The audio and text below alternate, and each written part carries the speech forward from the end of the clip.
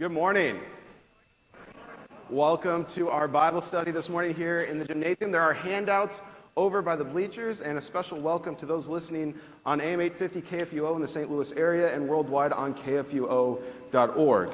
We get to continue our summer series in the Gospel of Luke, and it is my last chance to teach this summer at least. I'll be, in a couple weeks, Dave Smith will be resuming his class in here and switching to 1 Corinthians, so just to keep that on your radar. But that's still a couple of weeks away before we make that switch. So we get to stay in Luke for at least a couple more weeks, and we continue in Luke chapter 12. And one of the really interesting things about doing Luke this year in particular is because it is Series C in our lectionary cycle, a lot of the readings that we've had in this class have either come up right after, occurred during, or in this case, we're covering just after they had come in the lectionary cycle. So if these readings sound familiar, if you're like, hey, didn't we just have that a few weeks ago? Yes, yes we did. And so we pick up with Luke 12, starting at verse 13, the parable of the rich fool. And this is one of those situations where when you look at a pericope, and you know, sometimes we start at a verse and we can completely erase the context prior to the verse. You know, these things did not happen in a vacuum, and you'll see that how this is split with our lectionary cycle, while it's not bad, unless you are intentional about remembering what came before, specifically the second half of what we're going to cover today, it can be a little bit difficult to remember the context by which Jesus is saying these things. And so Jesus has just had the disciples, told to the disciples that they need to acknowledge Christ before men. And then a man comes up to him. He's teaching in crowds. And this guy has a question or an issue. And I'm the oldest, so I can't necessarily sympathize with this. But likely he's a younger brother whose big brother is holding out some of the inheritance. He has a inheritance that he has a right to. And big brother might be saying, well, you know, it's 60-40 or 70-30. Or remember when I paid for dad to go to this or that, and keeping more than his share. So someone in the crowd, just a passerby, says to him, "Teacher, tell my brother to divide the inheritance with me." Now Jesus says something that is incredibly interesting, I think, because how often are we reminded that God will come to judge? He says, "Who has made me a judge or an arbitrator over you? Man, why are you asking me these things?" So the very first thing we want to be clear on is this is a purely civil sort of judgment that Jesus is referring to. Jesus is not saying, you know, I'm not a judge in terms of the righteous sense between us and God, but rather between men, legal dispute like this, get a lawyer. Get a professional. There are people that you could go to get this resolved. I'm telling you to focus on something bigger. And you're caught up with the things that are in this world. And so Jesus says to this man, "Take care and be on guard against all covetousness, for one's life does not consist in the abundance of his possessions." And then he tells them a parable. And this is one of those parables where if he just stopped right at the end of it and didn't continue reading, which I will say, our lectionary cycle, this was July 31. So just a few weeks ago, we stopped right at the end of the parable. And then we say, this is the gospel of the Lord, except there's not much gospel in this parable. It's in the Gospel of Luke, of course, but in terms of law-gospel distinction, this is a parable that it's all law. It's heavy-hitting law. And it's law that we struggle with certainly still today. So he tells them this parable. "The land of a rich man produced plentifully. And he thought to himself, 'What shall I do? For I have nowhere to store my crops.'" And the kind of implication here is that abundance means that it's not that he didn't have barns set up, and you'll see this as he continues, but that literally his goods overflowed. He outgrew, out-yielded, had more abundance than he even expected or knew what to do with. And so he says, "I will do this. I will tear down my barns and build larger ones, and there I will store all my grain and my goods. And I will say to my soul, you have ample goods laid up for many years. Relax, eat, drink, and be merry." This guy's got it made.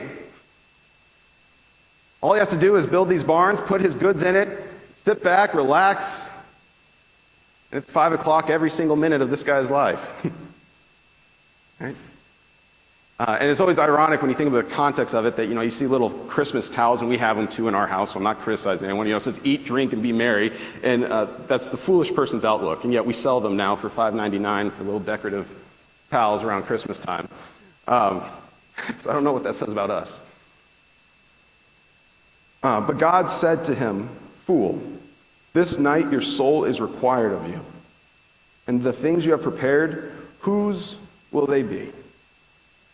And that's the blunt reality of the law of this parable. He had everything set for his life. He would never need to work again. He could seriously sit, relax, enjoy the good life.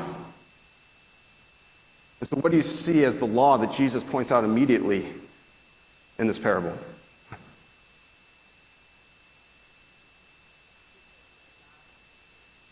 Okay, he's making a god of his riches.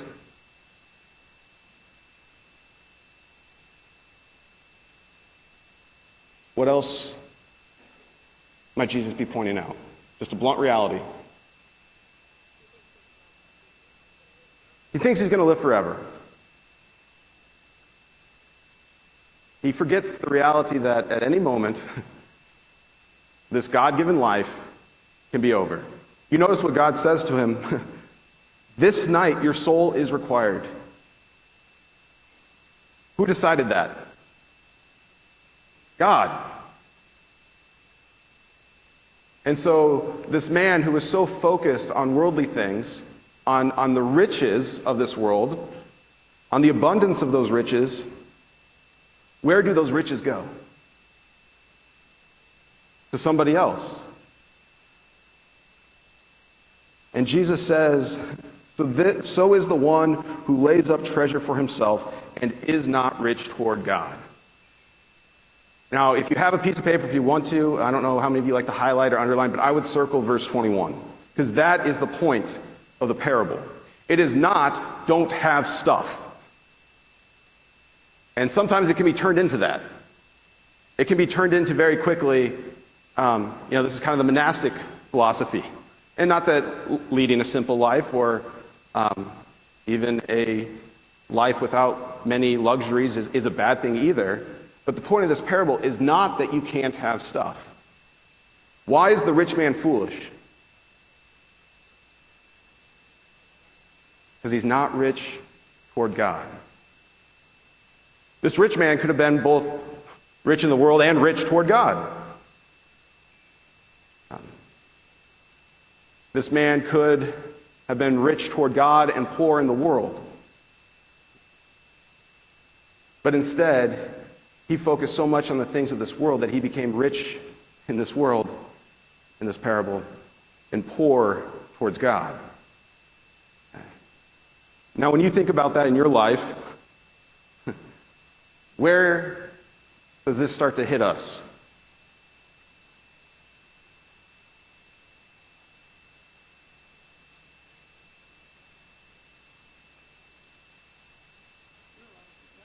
We're like the guy. Yes, bud. We're like the guy. Can we admit it? I mean, I'm not immune from this. Right? There are days where it's like, wait a minute, how are we going to make this work?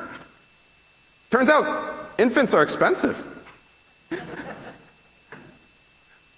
Right? And there can be days where you're worried about, well, is this set up? Is that set up? Is this going to go the right way? We can put it all together, and then it can all fall apart. My wife and I were reminded of this, and I've told this story before. When we first moved here to St. Louis for the seminary, we both left good jobs, but we were not doing what we wanted to do. We were not doing what we thought God was calling us to do. And so we had got it all set up. We had stored up some money so that we could move out here. And we get here, and we had an apartment all lined up. Thought, okay, we got our ducks in a row.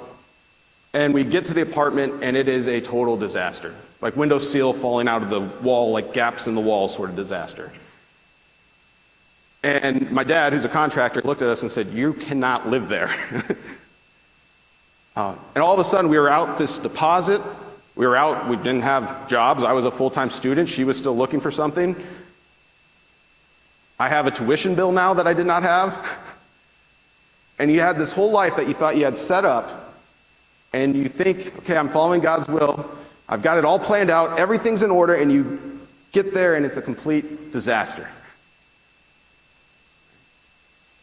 And I remember when my wife and we looked at each other and said, God, if this is where you want us to come, why would you let this happen? Right? And the part of it that is really cool is that because we didn't have a place to stay, we stayed with some people that my mom had taught with, and they were the ones who actually gave Whitney's name to Mrs. Profile at the time, which is the whole reason I'm standing here before you today, some 7 years later, right? And so God knew what he was doing, but in that moment, I admit, I was like that rich man. I had it all stored up. Why would you take that away?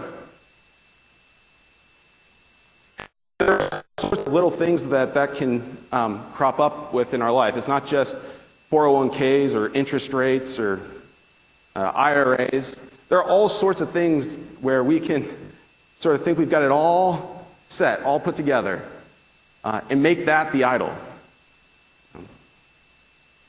This could have been the fool who was obsessed with his health. or the fool who was obsessed with making many friends. The point of Jesus' parable here, and in this case it is directed specifically to that brother who wants the money, right? But the point of what Jesus is about to say that comes next is that it doesn't matter what else is there. God is in control, and God will give you what you need. That brother who wanted his inheritance is not a bad guy. He's not wrong either. Very likely, he could have been wronged. He could be the one in the right. But before God, the wrong question to ask is, God, get me my share of the inheritance. My earthly inheritance. The right question is, God, how can I have my share of the inheritance, my heavenly inheritance? And just a little bit after this in Luke 13, which is the gospel reading for today, Jesus has a similar analogy with the narrow door. And I don't want to spoil it, that's what the sermon's on today, so if you were at 8, you already know that. But the question before God is not, God, where are my earthly riches? But God, where is my heavenly treasure? So is the one who lays up treasure for himself and is not rich toward God. Yes, Bud. The verse 15, I think, is a clear lesson. One's life does not consist in the abundance of his. Correct. And how good do we do at following that verse? Not good at all. And that's why this is an interesting text to read and not continue reading when we get to the lectionary cycle. Because Jesus doesn't just end it there. And we're going to get to that back half of what he's saying. But when you end it just like that, you're left with a heavy dose of law. That we're all guilty of. And it kind of goes back to 1 Timothy 6:10. It's probably the verse on everyone's mind right now. If you think of money, what's probably one of the most famous verses that you think of? The love of money is the root of all evil. And I always point out there, it's not money. It's where your heart's at. It's the love of money. Here's the same concept. Where is your heart? What are the desires of your heart specifically before God? Someone's desires of their heart were for Cardinals to win the World Series, and this man came up to Jesus and said, Jesus, can the Cardinals win the World Series? He'd have the same response. Right? And then I also think of, because, well, if you've heard me talk about it, one of my favorite books of the Bible is Ecclesiastes. I think of Solomon, who found himself in this similar position. And he himself was called by God to repentance to admit that he was the rich fool in Ecclesiastes. And the Old Testament reading for this day, for the 31st of July, just a few weeks ago, was from Ecclesiastes, where one of my favorite verses in the entire Bible occurs. Ecclesiastes 1 verse 2, meaningless, meaningless, everything is meaningless. There's so much beauty in that. And it's so jarring all at the same time. And Solomon will even say, I tried women, I tried wine, I tried building things, I had more money than I knew what to do with. And he gets to the end of his life, and that's his conclusion. And sometimes it's a needed reminder because it is so easy to get caught up and frustrated and focused on the very things that we see ourselves without. Or get so frustrated because our best laid plans do what? Yeah, they go by the wayside. They go by the wayside, and despite our best efforts, despite having everything set, it can be a complete disaster like that. And those moments force us to remember that God's in control. That's what I needed when I moved out to the seminary. I needed to remember I'm not the one controlling this process. I'm not the one who is in charge here. And so despite us trying to have everything set up responsibly and doing it how we thought we needed to do it, we learned very quickly God was going to direct us how he wanted to direct it. And I pray I don't forget that. There are times where I remember it less than others. I'll just say it like that. But I pray that's something that all of us can remember. Yeah, Joan.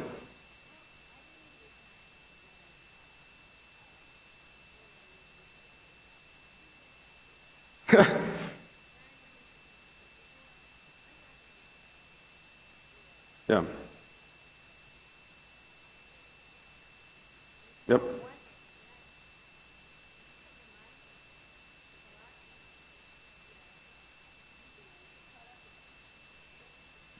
Yeah, so the comment was made how, even if a relative passes, you may, some of the first questions sometimes people ask are, who gets what? Who gets what? Right? Again, if that's our focus, if that's why we're, going through this life, and mementos aren't bad, getting an inheritance isn't bad, but again, it's where is that treasure that we've laid up? Is it in that stuff? Is it getting, grandma's jewelry, or is it getting our eternal life? Anything truly can become an idol. I mean, it's in some ways, I think, unfortunate that it's labeled in your Bibles or in most Bibles as the parable of the rich fool. Because I would call it like the parable of the foolish heart. Because it's not just material wealth. Now, that's a big thing for a lot of people, but it can be anything. It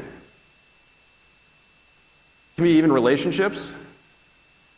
Solomon talks about he once tried to live as wisely as he could, and it drove him to madness. Wisdom became his idol. He lived wisely, and all he found was more vexation and anger. Literally anything can apply to this. And so Jesus then turns to his disciples. And this is the part where, in some ways, it's completely understandable because the focus is so jarringly different. But I think it's a little bit unfortunate that it's not all read together. It'd make it for a really long reading on a Sunday morning, but that's okay. Because immediately after this, Jesus turns to his disciples and says to them, do not be anxious about your life, what you will eat, nor about your body, what you will put on. And this is exactly what you were getting at, Bud. For life is more than food, and the body more than clothing. What do you think Jesus is trying to get at with his disciples there? Why specifically might he turn to his disciples and say this?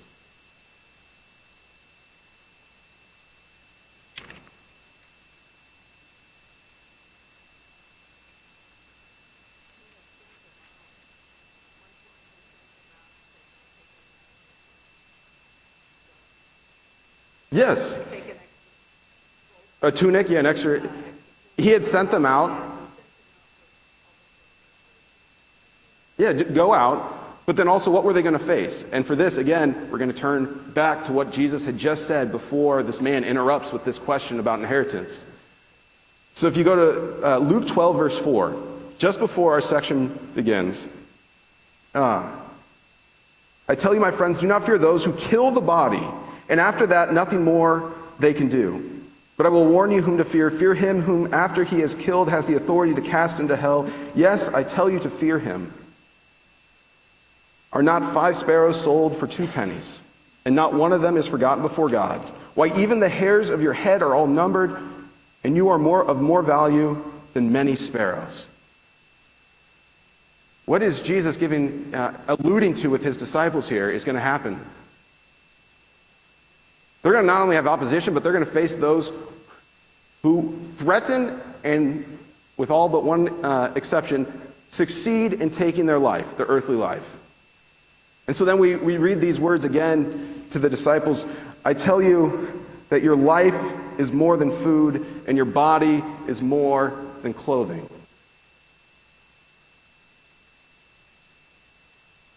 What is he preparing them for? Persecution. Or the reality that by earthly standards, following Jesus doesn't mean everything's going to go well. That was part of the readings last week that I preached on, both with Jeremiah and Luke later on in Luke 12 at the end of this chapter, saying to his disciples, you're going to face persecution. So consider the ravens. They neither sow nor reap. They have neither storehouse nor barn, yet God feeds them. Of how much more value are you than the birds? And which of you, by being anxious, can add a single hour to his span of life? When you think back to that rich fool, what did he try to do? Set up his life. But could he control how long that life actually was? Who could? God. And could he look at his life and see beyond the 70, 80 years of his earthly existence? No.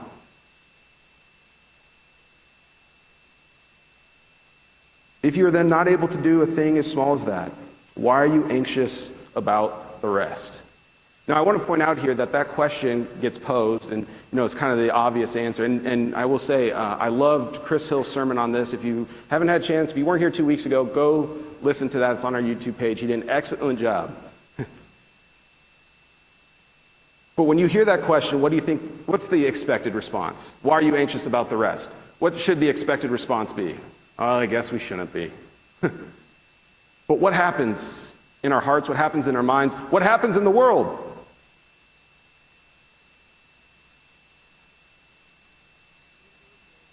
We're easily distracted. Or how about this? There's a lot of things that can cause anxiety.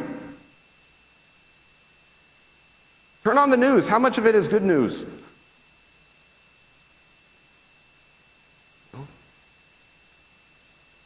Turn on the news. Read a newspaper, if they're still around. Go on Facebook or Twitter, and how much of it is good news? Not much. And what I want to point this out is sometimes we can forget to admit that it can kind of be difficult to keep this perspective. The expected response, the easy response, is, yes, I know, we shouldn't be anxious. But I actually think the more difficult response is to say, no, there are things that cause me anxiety, and yet I know when I take them before God, I need not be anxious.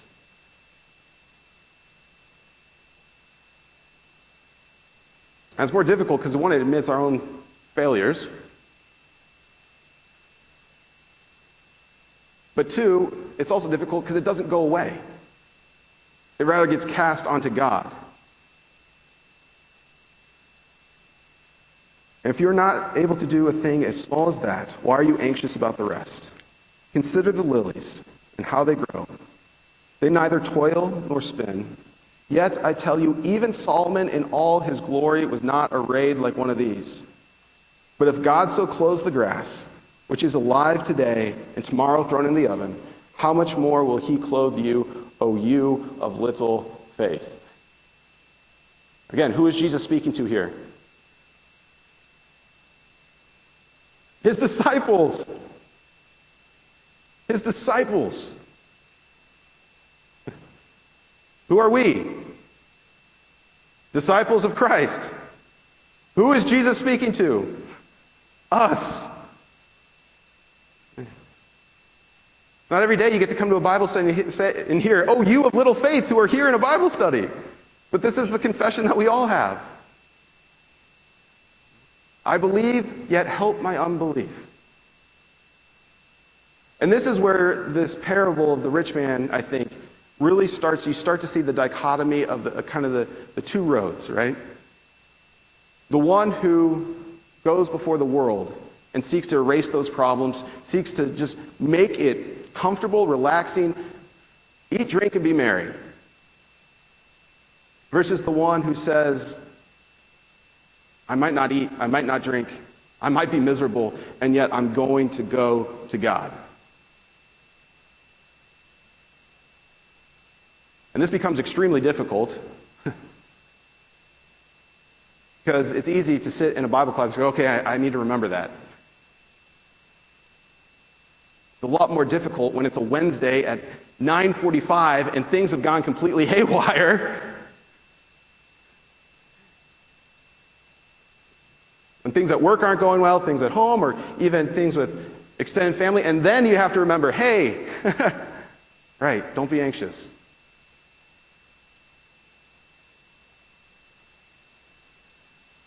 Do not seek what you are to eat and what you are to drink, nor be worried.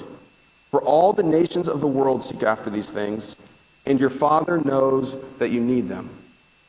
Instead, seek his kingdom, and these things will be added to you.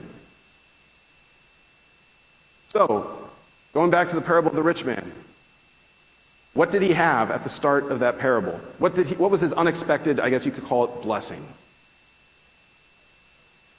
An abundance of crops. Who gave that to him? Easy answer, God, right? What did he not seek? God. Why do I bring back, and I'm going to keep going back to this parable? Because God does desire to give us the things that we need. But it's not necessarily on our time, on our schedule, or by our plan. I mean, first of all, look where we live.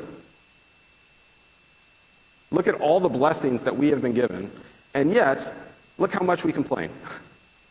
I mean, Americans are terrible at this, right? And I am no exception. I wish I was, but I'm not. Right? God knows what we need, and he gives those things to us. He doesn't say, you'll never have food.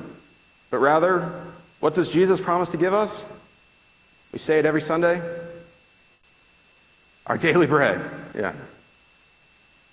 Convenient, there's a bread shop called Daily Bread just down the street. You can literally get your daily bread there.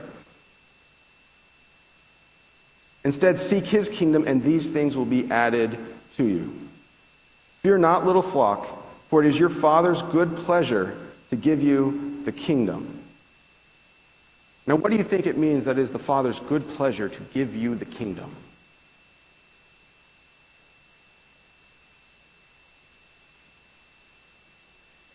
He wants you to be safe. He wants you, now I'm going to say something that's going to sound contradictory, to eat, drink, and be merry. But where does he want you to eat, drink, and be merry? In his kingdom. Yeah. And again, not to piggyback too much on... this is what happens when we do a Bible study on the same topics that are coming up in the lessons, right? But when you get to the wedding banquet, that's Jesus' whole point. He's trying to hammer this home. Is a wedding banquet a fun time? Sure hope so. Should people eat, drink, and be merry at a wedding banquet? Yes. But where is that wedding banquet? In the kingdom. And you can see why this was so hard for the disciples to pick up as Jesus is going through this, right? You know, sometimes we harp on the disciples and you know, how could you not see what was happening?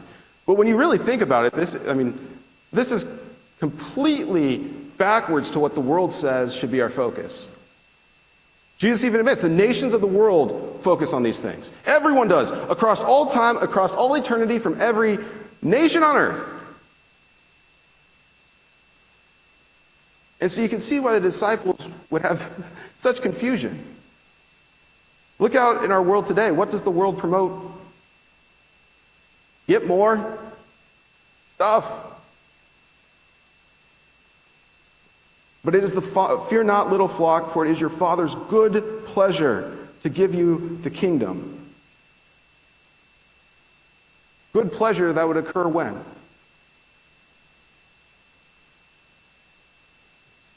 On another day that was good. Right? A Good Friday. And then you start to realize what Jesus is saying here. You guys are so worried about all this stuff, all the things that you need to get. You're so worried about keeping yourself well-fed, well-clothed. You need to remember what God is going to do. You need to hold tight to what God is going to do through me to give you that kingdom.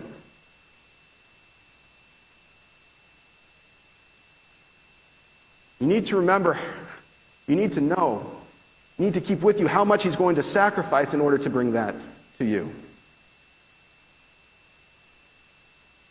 Sell your possessions and give to the needy. Provide yourselves with money bags that do not grow old, with a treasure in the heavens that does not fail, where no thief approaches and no moth destroys. Now again, if we cycle this out from the context of that parable of the rich man, what does this sound like?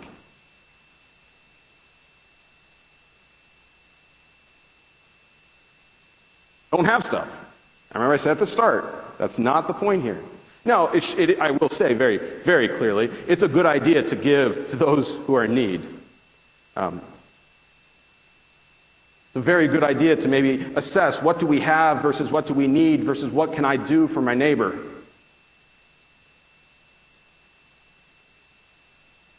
But why do you think he says specifically here, sell your possessions, give to the needy, and provide yourselves with money bags that do not grow old?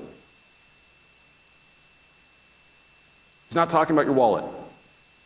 Right? He's talking about storing up those treasures, laying up those treasures in heaven.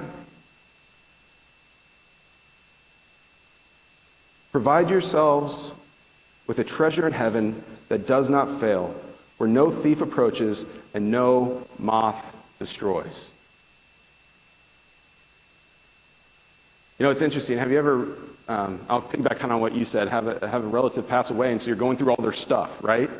And you find something that maybe they've kept for a very, very, very long time. Something that was maybe really near and dear to them. Maybe something even from their grandmother or their mother. But it's been tucked away in an attic or in a basement in a trunk for a very long time. And you open it up, and what often is the case with an object like that?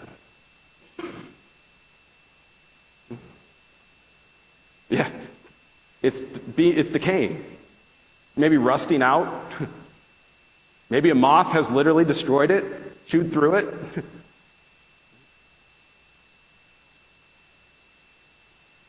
And you think about all the different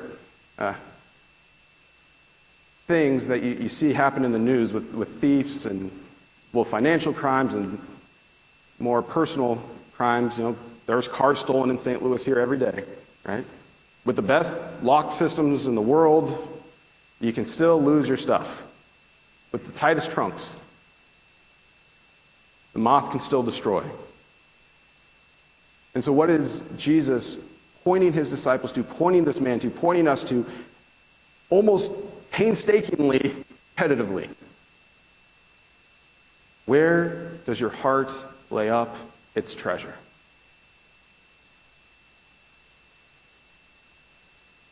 Now, you read this and you don't remember the parable of the rich man, and you can think, okay, this is, I would say, maybe a little less poignant, maybe a little bit more open-ended. But when you consider the brother who demands his inheritance, what now do you see Jesus doing with his disciples, with that man, with those he's speaking to? Watch out. Because whatever you think you've got figured out, if it's not centered, not rooted, not founded with your treasures being in heaven, it will be destroyed. One of my favorite hymns is built on the rock, the church will stand. even as steeples are falling. That includes that building there. That includes this building here. And hopefully that's because in a couple years we'll be knocking it down to build something part of phase 2. But even if, let's say, we never did that and just let it sit here, it would decay. So I will open it up to any questions. I didn't really give you any time for questions after the first little pericope. So are there any questions kind of on both sections here? Thoughts, comments?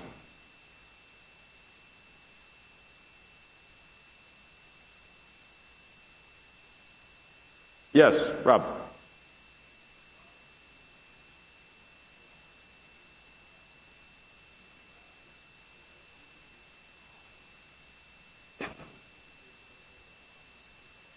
Yeah.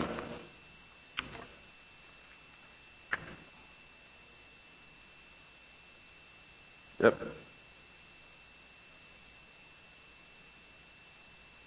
Well, you're exactly right. You see Jesus' own example, right? He did not count equality with God something to be held over people, but rather in humility came and endured suffering and shame and even death on a cross. And so, yes, Jesus is an embodiment of this kind of idea, and it's good that he is. This is an embodiment of a lot of really good ideas. Yeah. All right, any other thoughts before we move on to being alert?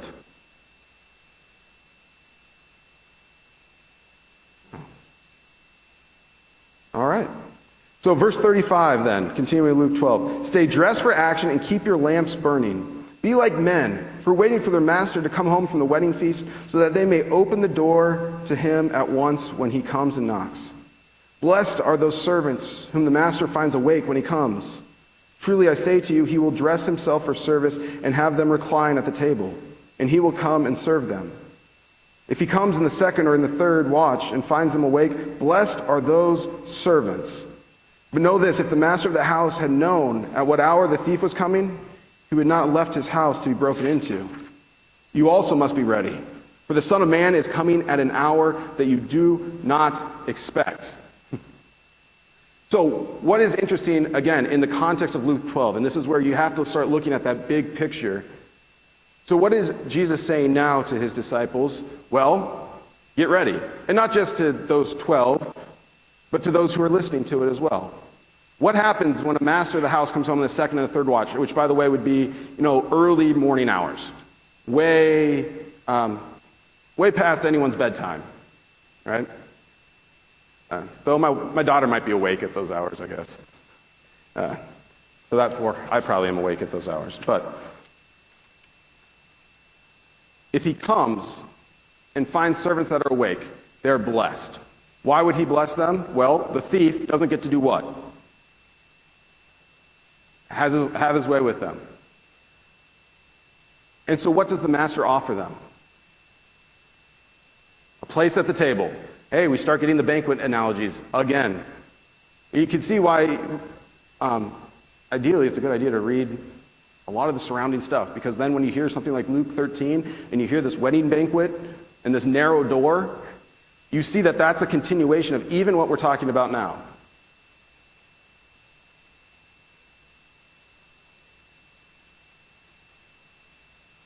But know this, if he'd known when the thief was coming, he would not have left his house to be broken into. You are ready. Be ready, for the Son of Man is coming in an hour you do not expect. And so Peter says to him, Lord, are you telling this parable for us or for all? And the Lord said, who then is the faithful and wise manager, whom his master will set over his household, to give them their portion of food at the proper time? So does Jesus answer Peter's question?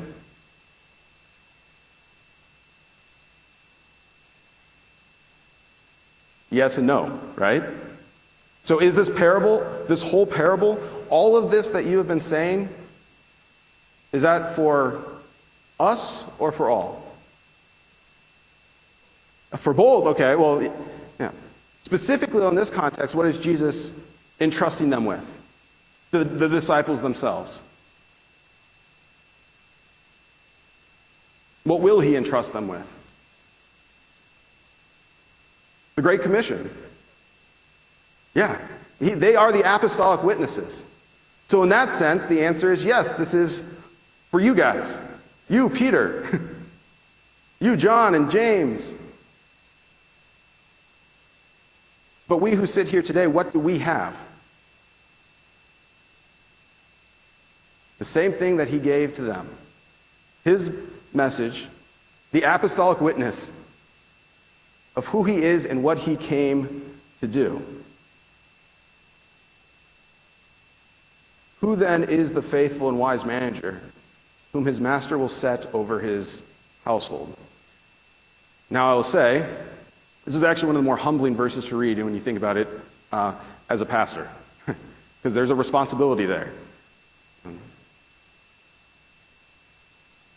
There's a big responsibility. But how about for you each and every day of your own life? Whom has God placed you over to care for? Family, friends, co-workers. And so in that sense, is this for just Peter and James and John to understand and take with them? No, who is the wise and faithful manager? Well, Jesus is saying, I hope it's you. And what will they receive at the proper time?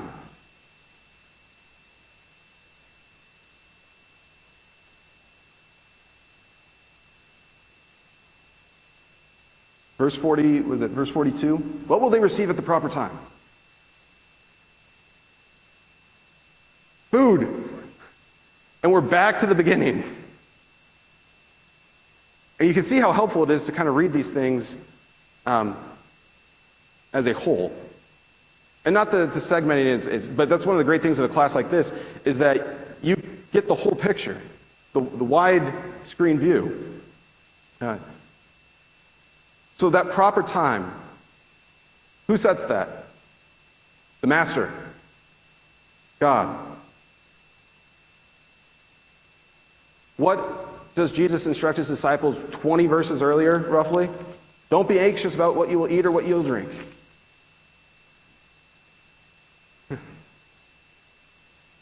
Don't be anxious at where you're going to live. Don't be anxious at what God's going to do, but rather allow him to do it at the proper time. Allow him to give you your daily bread. Blessed is the servant whom his master will find doing so when he comes. Truly I say to you, he will set him over all his possessions. But if that servant says to himself, my master is delayed in coming, and begins to beat the male and female servants, and to eat and drink and get drunk, the master of that servant will come on a day when he does not expect him, and at an hour he does not know, and will cut him in pieces and put him with the unfaithful. This is the gospel of the Lord. Thanks be to God. Who was that in reference to? Again, this is where you have to go way back to the beginning. This is back to that parable. This rich man who literally did whatever he had to do to get rich. But at the end of the day, if one is not rich with God, what happens when the master returns?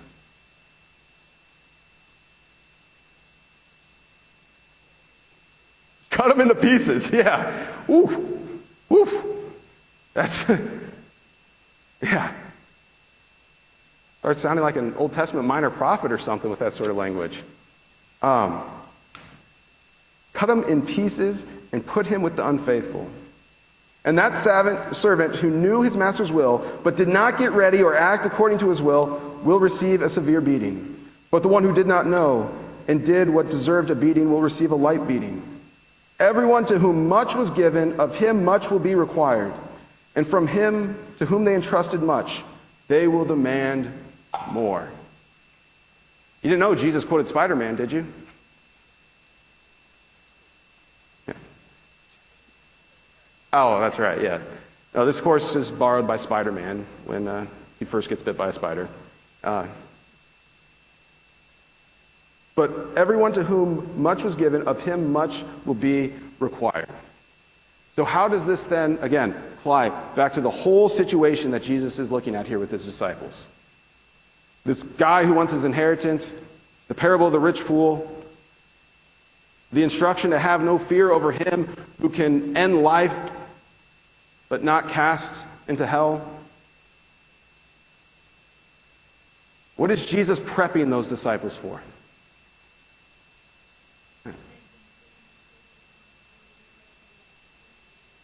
Yes. And they will be rewarded dearly as well. The comment was made they've been given a big responsibility, and they will pay dearly for that. Pay dearly on earth, though. But they so too have been given a big reward, a treasure. And this is where I think this whole section of chapter 12, and even if we go past where I have printed out on the readings, what we had is the gospel reading last week where Jesus says, sons and fathers will be divided because of me. I'm not going to bring peace, but I bring division. Jesus is prepping his disciples for the responsibility that he is going to send them out with. He's prepping them to be scared out of their mind, not know where to turn, not see where their next meal is coming from, not know if they're going to make it through the night, and yet put all their faith and their trust in him.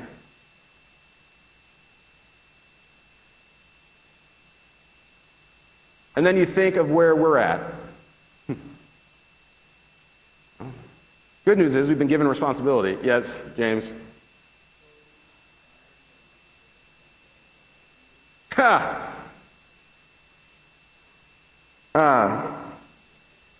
So the question was posed, are we not aspiring enough if we just get the light beating? Let's not be that servant. Let's be the first one who gets to recline at the table. Yeah. Yeah. So the servant who is delayed or thinks the master is delayed, the goal is to not be that servant. If I'm not clear here. Jesus is saying, don't be that guy. Don't be the guy in the parable. Hopefully that's not been lost on anyone. Right? Yes, Ruth.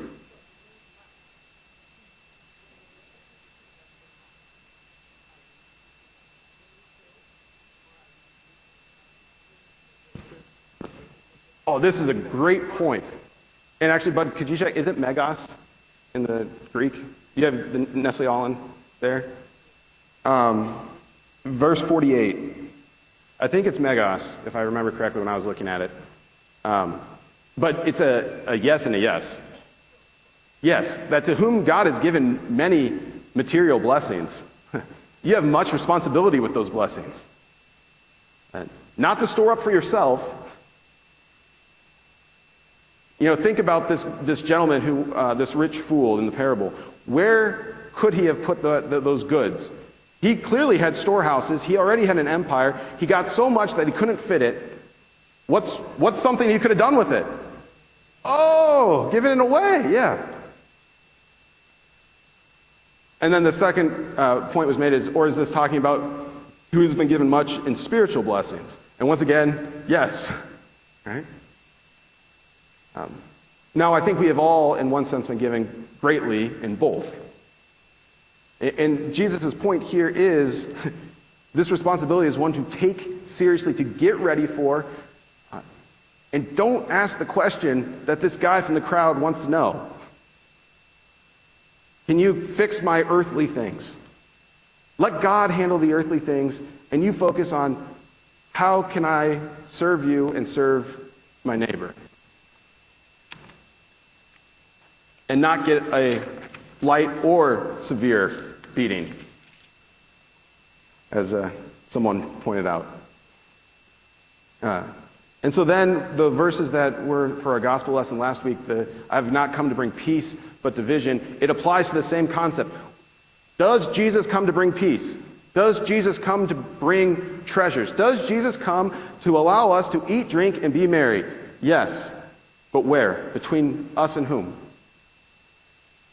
God.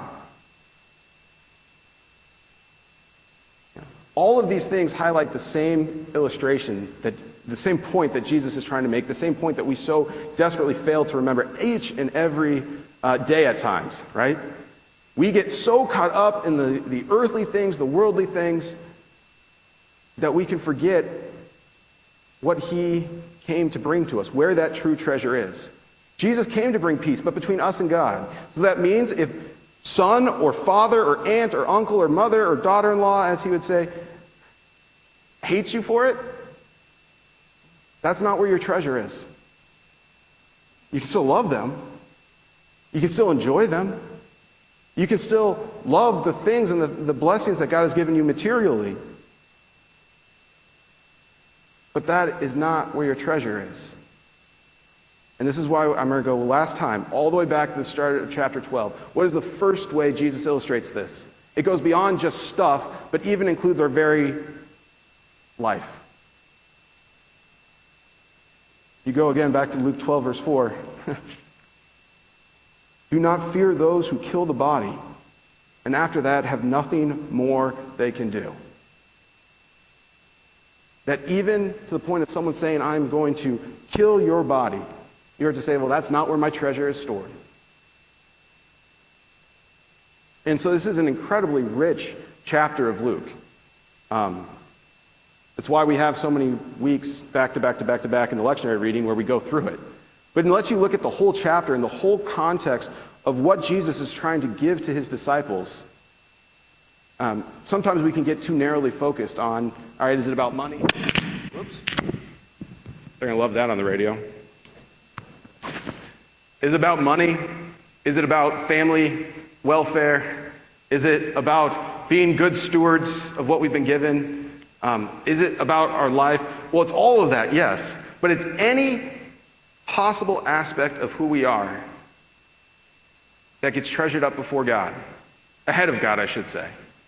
We are to remember that we should be willing to cast it all aside for what treasure?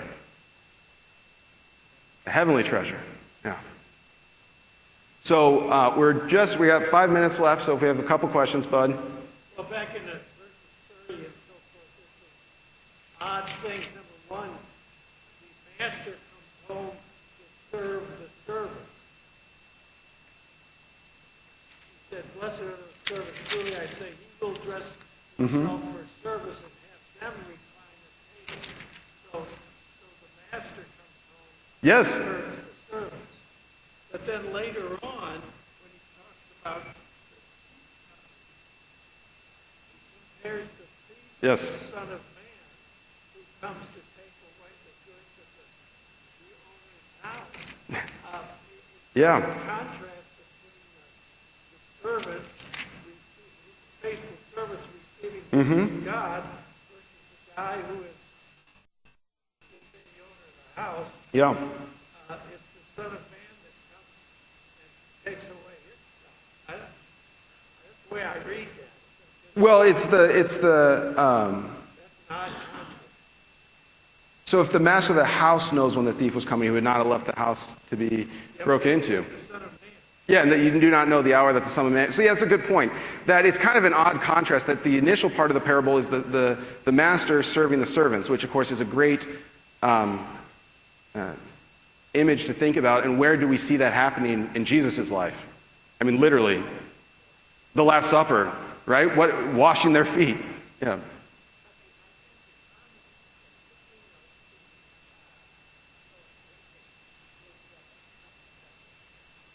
Yes. Yes. Yes.